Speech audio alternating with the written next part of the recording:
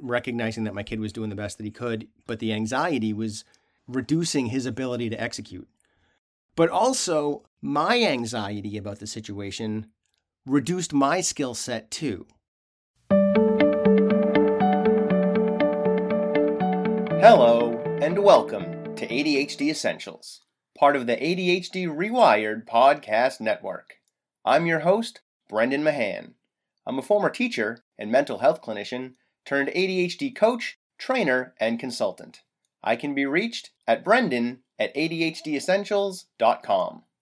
Here at ADHD Essentials, we help families develop the skills and knowledge needed to better manage attention deficit hyperactivity disorder. Visit adhdessentials.com for more details. What's up, team? I know, it's been a little while, and things have been wildly inconsistent since April. That's kind of the point of this episode. It's just going to be me. I'm just going to sort of catch you up to date on where things are and where they're going. So back in February, one of my kids began to struggle pretty significantly. Anxiety related. It just kept getting worse after February. So it's his story. He may or may not come on the podcast someday and decide to tell it. But right now, he's not interested in sharing anything publicly because he's still working through some stuff. We have literally the best support in the world for him. But it's difficult. It's really opened up my eyes to some of the struggles that the parents I work with have, because I've been having them too. And I'll talk a little bit about that on this podcast. But as I said, in February, he started to spike, and that just sort of continued into really May and June. We had some complicating issues in there where we had our kitchen redone. We knew he had some anxiety stuff going on, and we ordered the kitchen while things were still manageable and doing okay. And then all of a sudden he spiked after the kitchen had been ordered, but before it came in, and we sort of had to do it. In a perfect world, we would not have redone our kitchen. It was really bad timing.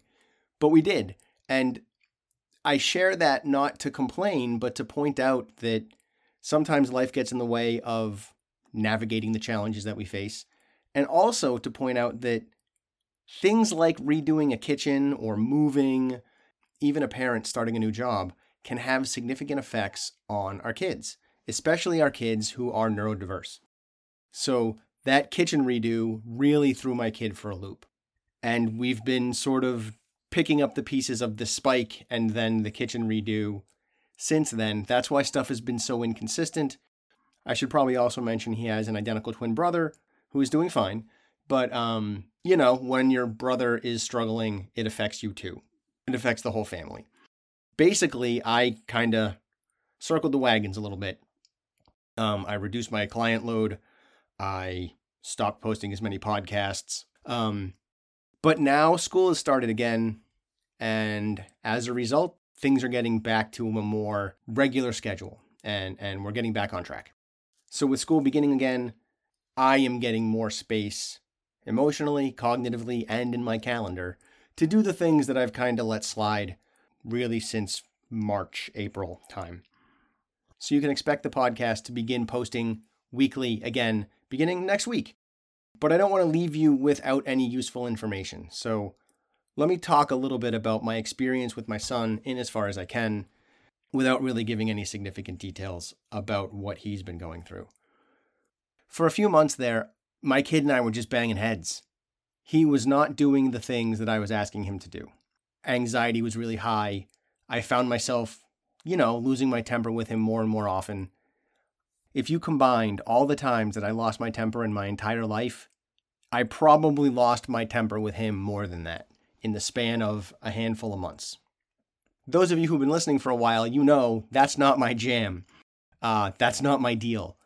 So I had to get a handle on it. I was not okay with it. And one day we banged heads. And I remember thinking to myself, Brendan, this isn't you. This isn't how you work. You got to figure this out. And I sat down on my bed and I literally went through the slides from my parent groups in my head, trying to find the solution. And I did on, I think it was slide 3. Didn't take that long. But what it was it's this slide that talks about my 3 core assumptions when interacting with people. And those are: everyone is doing the best they can, everyone wants to do well, and everyone wants to please the people around them.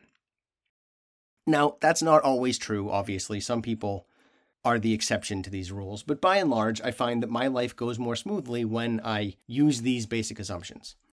I kind of visualized that slide and went back out of my room and talked to my kid, and I said, "Bud, I'm doing it wrong. Like, this is on me. We're banging heads and it's my fault. It's not your fault. Because I'm asking you to do things and you're not doing them, and that's what causes us to bang heads, but I know that you're doing the best that you can. And right now, your best is not where it has been in the past.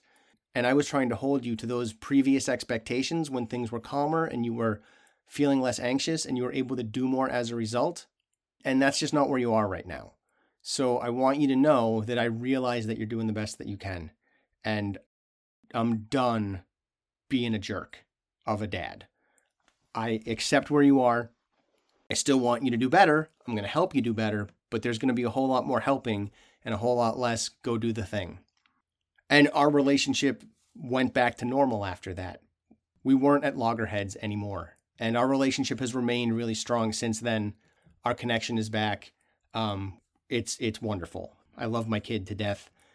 And I just want him to feel supported and loved and cared for so that he can navigate the challenges that he's having to navigate.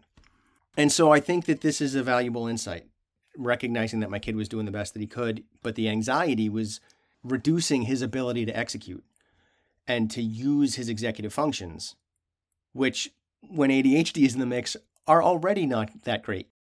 But also, my anxiety about the situation reduced my skill set too, because I said those are assumptions that I take with me all over the place, everywhere I go, but my anxiety was so significant that I wasn't making those assumptions. I was falling back to old school, less gentle parenting because my skill set was affected by the level of anxiety I was experiencing. And so that's an important piece here too, right? That anxiety can influence our ability to execute. It can make things more difficult, but we can reset with our kids when that happens, if we're just willing to be open and honest and maybe a little bit vulnerable with them in that regard. With that, the podcast resumes a weekly postings starting next week. Thank you for riding it out with me during the course of this bumpy period of time. I hope you have a good rest of your day.